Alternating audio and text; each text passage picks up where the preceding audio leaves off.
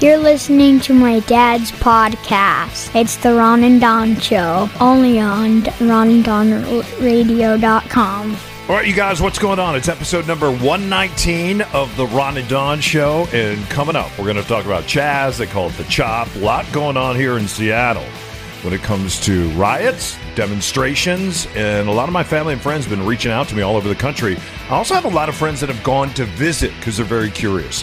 And are they going as visitors, or are they going because they want to be a part of history and a part of change? Also, a little bit later, I'm going to tell you why I sleep with a teddy bear. It has everything to do with Father's Day coming up. So congratulations to all the dads out there.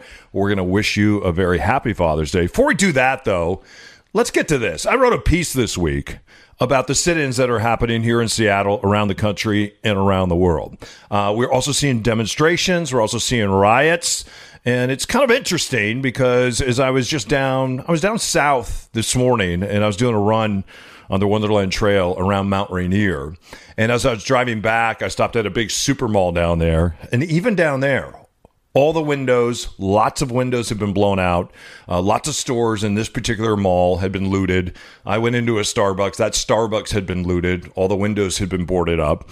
And I thought, wow, this is interesting because we know this is happening in Seattle on Capitol Hill. But did we know these types of things are happening an hour and a half to the south of Seattle, Washington? Right now, when it comes to Black Lives Matter movement, they have the world's attention. Like it or not, they do. Here's my question, though, to you, Ron. What's the message? What do you want? What do they want? What do we want? I'll take you back to 1955, Rosa Parks. We know what happened December 5th. She sat on a bus, and the bus driver came over. His name was James, and James told her to move. And in Montgomery, Alabama in 1955, you had the same powers as a police officer had. He could have her arrested, which is exactly what he did, because he wanted her to exit the bus and enter the bus at the rear. So in the South in 1955, you were to step into the bus, pay your fare if you're black. You exit the bus, you walk to the back, get back in the bus, and then you literally ride in the back of the bus. Rosa had done that many, many times. She said, I'm not doing that again. Here's the thing, though. Rosa Parks had been doing this with this bus driver. We think it happened one time and she made history. She did this over 300 times. She had been doing it with this particular bus driver on this particular bus for well over 12 years. Here's the difference. All of a sudden, Dr. King now in 1955 is connected to this movement. And he said, you know what? Movements move. And if Rosa Parks is going to sit on this bus, what are we going to ask politicians for? What are we going to ask citizens for? What kind of laws do we want to have changed? And what kind of policy do we want to see? And the policy was this. Hey, guess what? Most of the people that ride these buses in Montgomery, Alabama, are African Americans going to work. And what we're going to do, 40,000 of us, is we're going to get off these buses. And until we can get on the bus and sit wherever we want, we're going to walk. So for 381 days, that's what they did. They walked. And they walked. And they continue to walk. And what happened in Montgomery, Alabama? Those buses were parked. When it came to public transportation, they were brought to their knees. A year and a half later, this goes to the Supreme Court. And you know what the Supreme Court said? They said, yeah, that kind of segregation is wrong. And we're going to allow black folk and white folk to get on the same bus and sit wherever you want. They say in life, if you want to be dynamic, you have to be specific. Now let me take you. It's 1963.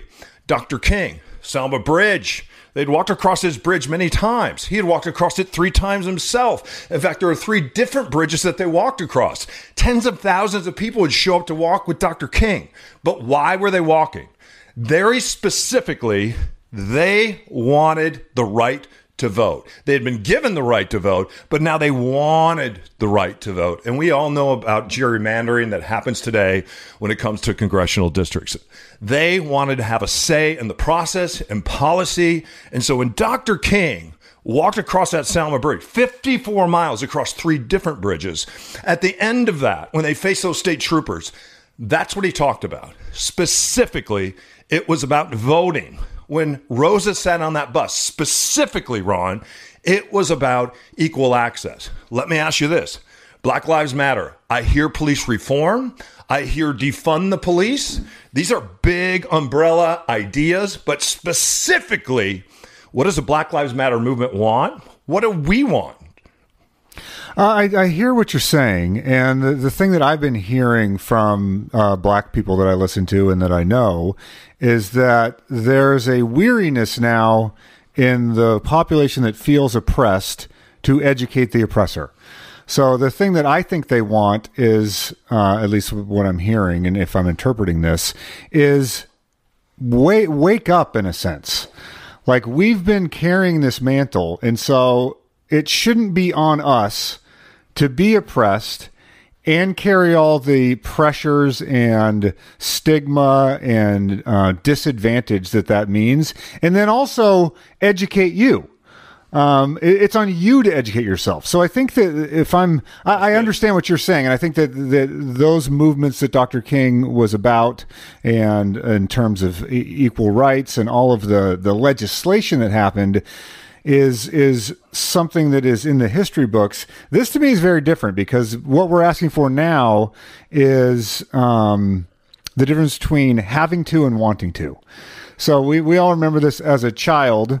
There's the famous, I think it was a cartoon that says where a parent forces his child to sit still, and the caption was, "I'm sitting still on the outside, but on the inside I'm not." You can force me to sit still, but you're not bridled my spirit. You haven't bridled my imagination. And so I think what this movement is about is a reckoning of saying, virtually everybody knows the intellectual exercise. They know about equal rights. They know about the legislation. They know about Rosa Parks. They know about Martin Luther King Jr., because now it's a holiday and they get the day off. But what they don't do and haven't done is taken it from their head to their heart. So to me, that's what this moment in history is about. Are you, person in privilege, person that is white, person that's had the advantage and maybe hasn't recognized it, are you going to take it from your head knowledge to your heart knowledge? And it's not up to them to do that for us. It's up to me, and it's up to you. Are you going to go buy a book and read it? Are you going to listen to a great black thinker and reconsider your position? Are you going to read a James Baldwin book? Are you going to read a Ta-Nehisi Coates book? Are you going to listen to a video? Are you going to sit down in silence for a while with your friends and go, maybe I was wrong? Maybe the concepts of white privilege and work ethic are two different things. Maybe if I'm a poor white person and I go, well, nobody gave me a handout. I worked hard. My dad was in the factory his whole life. My dad worked on the Boeing line his whole life. Nobody gave us anything. That's not the same thing. And so I think the people of color that I know and listen to and talk to are saying, I don't want to carry my burden and your burden. You put in some due diligence here. You put in some hard work. You put in some recognition. You put in some education. I've educated myself on your culture, because if I didn't, I can't make my way through your culture.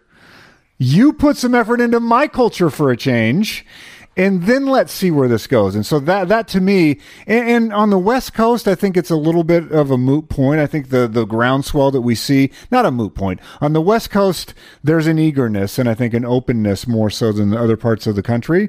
So I think as a movement, when you look at Louisiana, and you and I have a very good friend in Louisiana that we both were talking to in separate conversations this week. We have a friend that's just fed up. He's like, I just walk around in a state of permanent rage. He's African American. I'm fearful for my children. I'm fearful for myself. I don't feel like I can walk in the streets right now and not have an incident happen.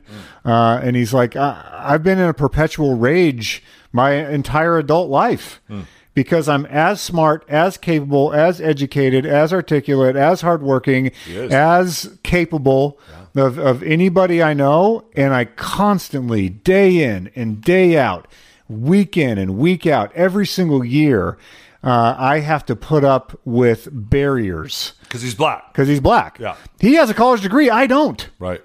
I was able to be the lead host of the show, and he was a supporting host. Mm-hmm.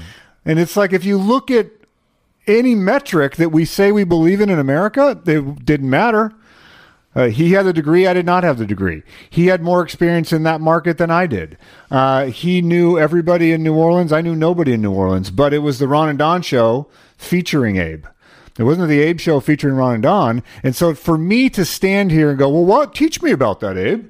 Teach me what. It's like, no, dude, it's on me. I need to be the one that goes, wow, that's kind of true. And yes, I worked hard.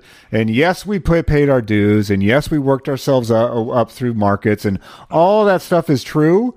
But in that instance, I was privileged. And you were privileged. Yeah, I think it's interesting. I remember talking to Seattle Seahawk great Steve Largent.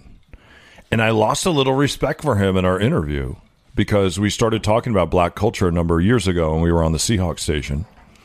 And Steve grew up and his childhood was rough. He had a very rough childhood. You're in Oklahoma, right? Yeah. And so he wrote a book about what it was like. But what he did is he pulled himself up by his bootstraps. And in fact, if you read his book, it's all about pulling yourself up by your bootstraps. What I tried to convince him of, and again, this is a number of years ago, that, Steve, some people don't have boots or bootstraps. At least you had a pair of boots. At least those boots had some straps. At least you had something to pull on. I come from a broken home, 4 kids. My mother took care of us. I've shared that story before ad nauseum. I don't even want to hear it again. But I had boots and bootstraps. The color of my skin gives me boots and bootstraps. And that's not necessarily true for the young man that you were just talking about. That was our producer in New Orleans. That's not necessarily true for our friend Doc Wilson or Ed Ewing that's been on the show for us. That's not necessarily true for Trooper Washington, who we were talking about, who's an African-American cop in the middle of this right now.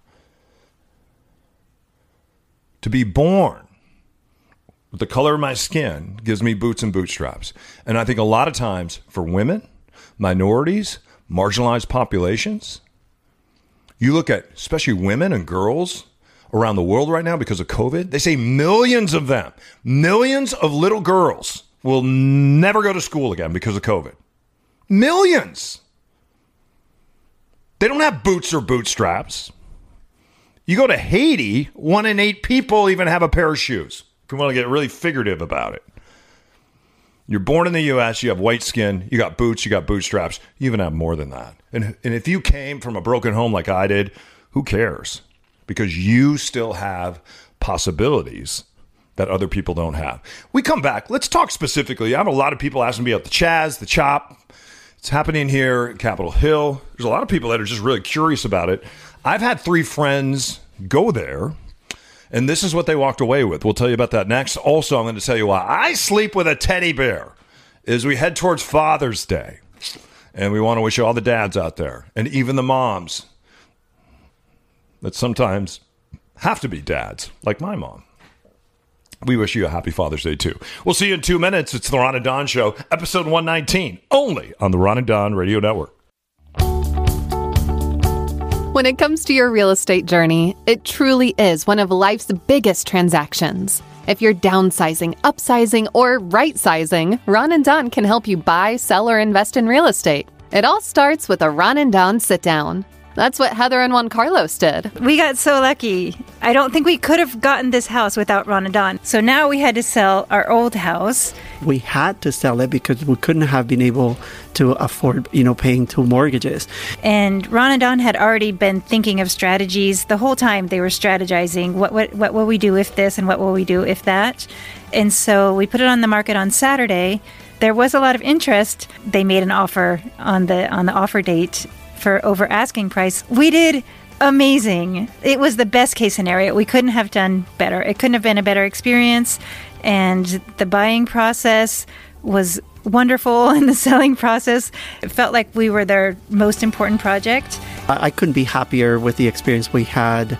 We all celebrated. It felt like a team victory. We were all just jumping up and down. Don't forget, when you're ready to sit down and start your real estate journey, schedule your time with the guys at ronanddonsitdown.com.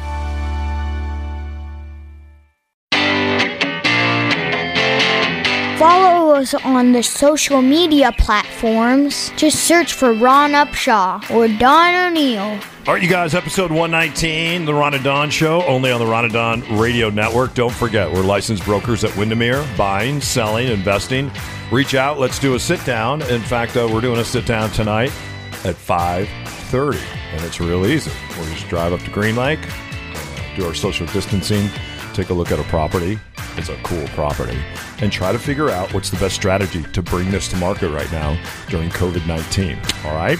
And real estate is red hot right now, you guys. It is on fire. So reach out to us for a Ron and Don sit down. Ron at Windermere.com. Don O'Neill at Windermere.com. Everything, you guys, is at ronanddon.com. Click on the radio microphone. There's everything about the radio show. If you want to make some comments, and you guys have been leaving some great comments lately, so thank you for that.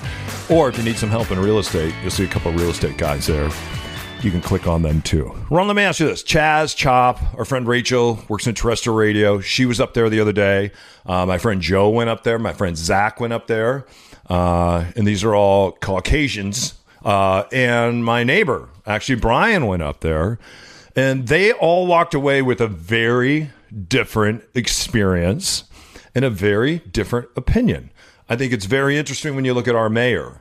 Typically, when something like this is happening in a city, riots are going on that have happened here in Seattle, also demonstrations. You come out, you put the jacket, because you are the police chief. Carmen is appointed, but you're the police chief. What you see a lot of mayors do is they put on that jacket with the police chief patches. Mayor Durkin's not doing that. She's coming out, the jacket's on, but the patches say Seattle Fire Department. She's also, even though we know that Chief Goggins, also African-American like Carmen, is the chief of the fire department. Ultimately, it's the mayor who's the chief of the fire department, and it's the chief of police. In this particular situation, there was supposedly a fire in a building last night. Someone said they called 911, and they were told by Seattle Police and Seattle Fire, we can't respond. Today, they're up there with barricades, and they're trying to provide a road. In fact, I saw Chief Goggins. And I used to have coffee with him every Wednesday. He's an incredible human and a great fire chief. They're making a road so his fire trucks can get through. And also, so hopefully Seattle Police can respond because they're saying it's a police free zone. Chief Best came out today and said it's not a police free zone. What are your thoughts on Chaz, on CHOP, on this place in the city that's 6 city blocks? And people will say, hey, if that was a bunch of right-wing guys up there with AR-15s, they would have been taken out. But because maybe this group leans more to the left, we're going to let them have a summer of love, as the mayor has said. Well, there's nothing I despise more than the whataboutism in America. This is an epidemic now. Everybody just stop with the whataboutism because it doesn't matter. Let's deal with the world as it actually is instead of whatabouts. So I love to push back against that at every instance. If it was a different thing, it would be a different thing. But it's not a different thing. It's the thing that it is. And so what it is, to me, I find it refreshing in this regard. Everybody's seen the movie of dissonance, take something over, and they get crushed by law enforcement / National Guard / military / whoever. We've seen that movie. We know how it ends. We know all the scripts. We can, like, you and I we could write the news article on that without doing any reporting. We know the story. Some of the details will be different, but everybody knows that story arc by heart right now. So it takes courage politically and just personally with your own ego and your own sense of security to say, let's try something new. It could be a colossal failure. It could be a success. We could learn nothing or we could learn everything. We don't know. And there's a beauty to that in my mind because you're willing to say, hey, maybe there's something here. And if you've ever had a relationship or a friendship or a business or a struggle in your life, that's the moment of change, of going, maybe there's something here. Like I've been doing, like this for me just happened recently where I was putting on weight again. And I had, I think, a mini little depression as I was going through this COVID. You look great, by the way. And so I was like, You know what? If I'm stopping off at Molly Moon's because I want an ice cream, and I'm eating pizza, and I'm eating noodles, and I'm drinking a couple of 3 cocktails at night because I quote unquote deserve it, or I had a long day, or this sucks because I can't go out and see my friends, or I can't travel, or I'm upset, or I'm depressed, or I'm bored, and what happens? Well, I'm gaining weight, and so the moment where you go, I don't want to keep doing this. I dislike getting fat more than I dislike changing my behavior. And so there's an inflection point that happens. So we know what happens if we crack down. Do we know what happens if we don't? And so what is it about, if you have this overwhelming urge to crack down on everybody, let's examine that for a minute. What is that about? What is it about you that you need the government of Seattle to crack down on anybody that's different, or anybody that thinks differently than you do, or anybody that wants to take their time and cordon off a chunk of Capitol Hill? What does that have to do with you? Why is that such an urge? That to me is the real question. If you have the overwhelming urge, crack down on these people. That's not the America that I believe in. That's not the way it should be. Pause for a second and go, why is that? Why are you reacting so violently against somebody else doing something else because you wouldn't do it? Yeah. Here's and I alluded to this at the top of the show, and I really didn't give much opinion. I just threw out some research that I did. You said that everybody knew about Rosa Parks and Martin Luther King. I didn't know that Rosa did that for 12 years until I looked into her story about 3 years ago, because I was curious about her. And the reason I was curious about her is because she was living a life of poverty when she died in 2005, and she had dementia, and the end was not awesome for Rosa Parks in a little Detroit apartment in Michigan. And there's actually someone that came along that paid her rent for a number of years. She was this icon, and I wonder whatever happened to Rosa Parks, and how did she become an icon? Because she didn't mean to become an icon. She just meant to push back against this particular bus driver. And then, so that sent me on this journey to find out more about her. When Martin Luther King was walking across that bridge, the reason I did it is because I saw President Obama, when he's in office, make that same walk. So then I was curious, because I saw the picture of King, and then I saw the picture of Obama. And I'm like, so then I started reading about that bridge and what happened on the bridge and the violence that happened, but also the change that happened as a result of that. 1968, the reason I'm interested in that's the summer of love. Is it? Is 1968 the summer of love? Because last time I checked, 1968 is when Martin Luther King was brutally shot in the head outside his hotel. That doesn't sound like the summer of love to me. And so as we look at our history, I think it's very important that we get very specific before this movement becomes an Occupy movement, before this movement becomes us and them, because right now it's an us. As people go back to work and they got to get to Redmond from downtown Seattle because their son's playing soccer, are they going to be as patient as they are right now? Because there's no one in downtown Seattle. There's not a lot of people on Capitol Hill because everyone's been quarantined. So you have the world's attention right now. And it looks like we're going to go through a second quarantine here. You have the world's attention. What's the message? Here's why I ask. I've heard everybody say when Mr. Floyd was in that drive-thru, someone should have gave him a ride home. I talked to a cop the other day who's under a major investigation because he gave a friend a ride home. Pulled a friend over. Friend had been drinking. He's like, you know what? I'm going to get you a ride home. Somebody told on him as a result of getting a friend a ride home. He may lose his job because he made sure that a friend got home. So, should Mr. Floyd been given a ride home? Now he has a taser and you're running and he turns around, we hear, and it looks like on a camera. Are you talking about George Floyd or the one that just happened in Atlanta? No, I'm talking about, I'm sorry. Yeah, excuse me. Yes, I'm talking about the one that happened in Atlanta with the gentleman in Atlanta. So now you turn around with a taser and you point it at an officer, and how's an officer supposed to figure out if that's a taser or if that's a real gun? How's he supposed to differentiate? Those are the kind of questions that we have to have. If you see a gentleman like we did in Atlanta, should you, because people have said you should have called an Uber. Maybe you should have. Maybe we need to change the way we look at these things, and maybe we should have called an Uber. But if you're going to call an Uber, then you can't turn around and fire that officer for letting a guy off and giving a guy a break. With a taser, you're going to begin to take tasers out of officers' hands. And now here in Seattle, the only weapon you're allowed to have during a riot is a baton. I don't know about you. I'd rather get hit with a beanbag. I've been hit with a beanbag, a taser, and tear gas. I would rather have a beanbag and tear gas before I got hit with a baton. So these are the kind of things when we talk about policing that we need to have very specific discussions on. You talk to a lot of black people, they want to have a lot of my friends that are black, they do not want to be cops. If you're not willing to become a cop, then how are you going to change? You're going to change us from the outside in? I don't know that change happens that way. You can change some things from the outside in, but I think you need to change some things from the inside out. Well, here's the problem.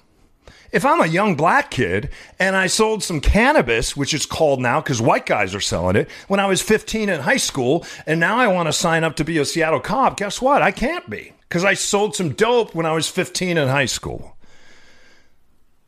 Are we going to allow this young man who may be African American, maybe Asian, maybe a woman, are we going to allow them to be a part of policing and work from the inside out rather than the outside in? And then what happens if he sees someone in a drive-thru that needs an Uber and makes a call? Cameras on, cameras off. And I'll finish with this. Mayor Murray, who you call Mayor Dumpster Fire. During riots, cameras off. You turn those cameras off. You are not allowed to walk around in the Chaz, the Chop, whatever you want to call it, with the cameras. Cameras have to be off. Because what you're going to do is you're going to use that footage and you're going to start arresting people at these protests. And we're not going to allow that. Now you have people say, why aren't the cameras on? These cameras need to be on all the time. We need to see exactly what these cops are doing. Turn the cameras on. Cameras on, cameras off. Call Uber, don't call Uber. Allow a young African American who sold some dope when he was 15. You call it dope because he's black. But now that white guys are selling it, it's cannabis. It's the Ron and Don Show, only on the Ron and Don Radio Network.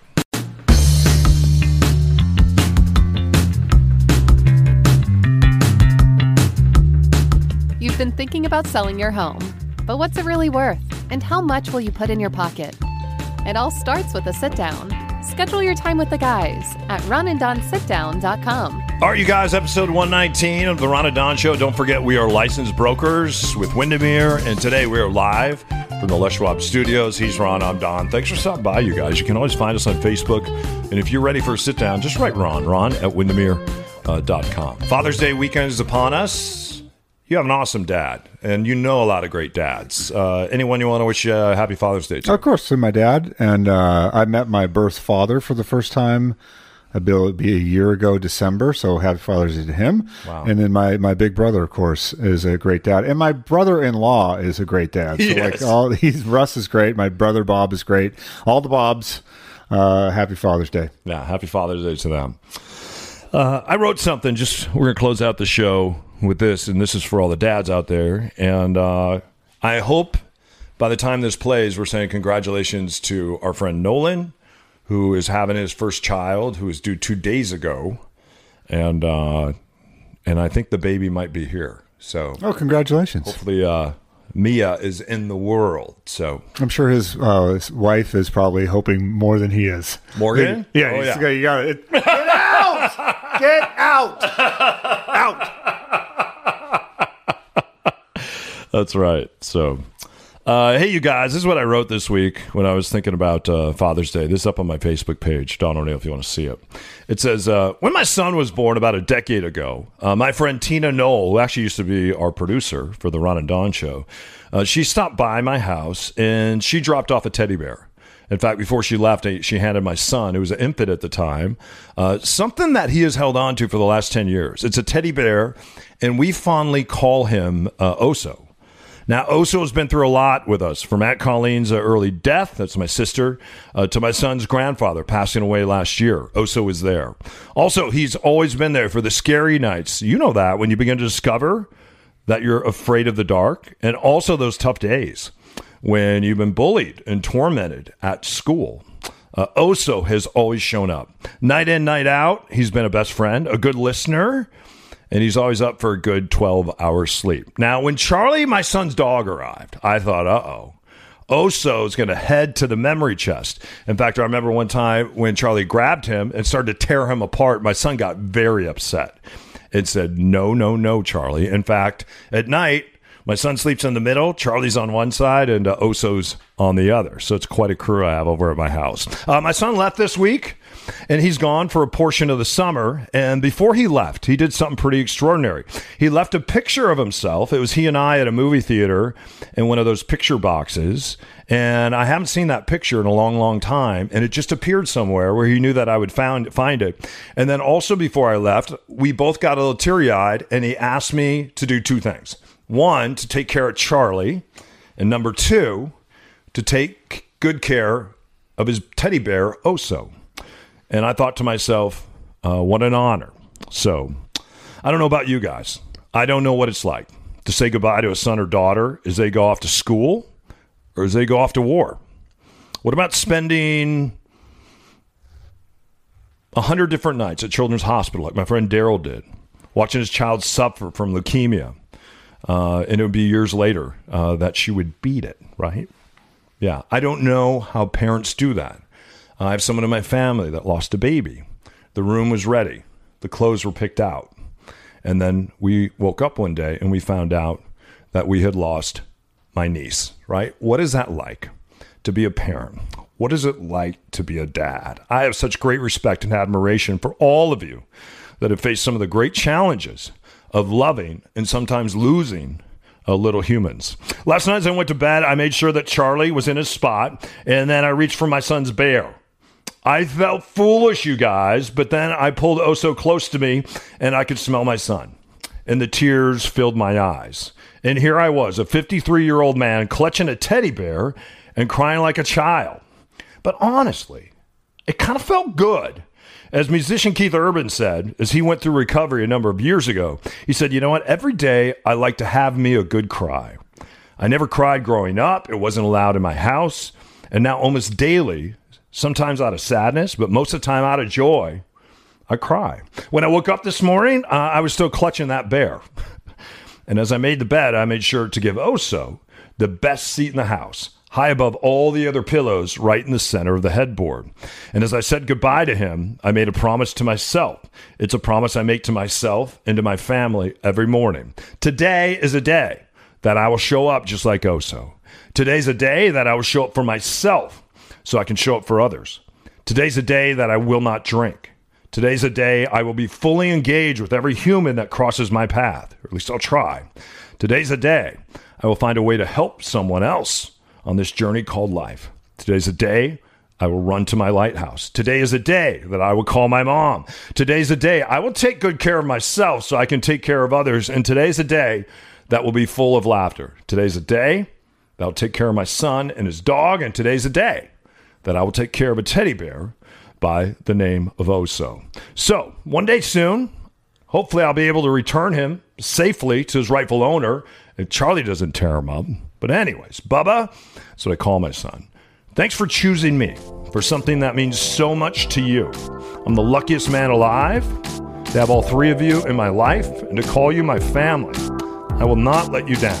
Catch a lot of fish, skip a lot of rocks, build a lot of forts, and be sure to skin up those knees and eat lots and lots and lots of ice cream with your cousins.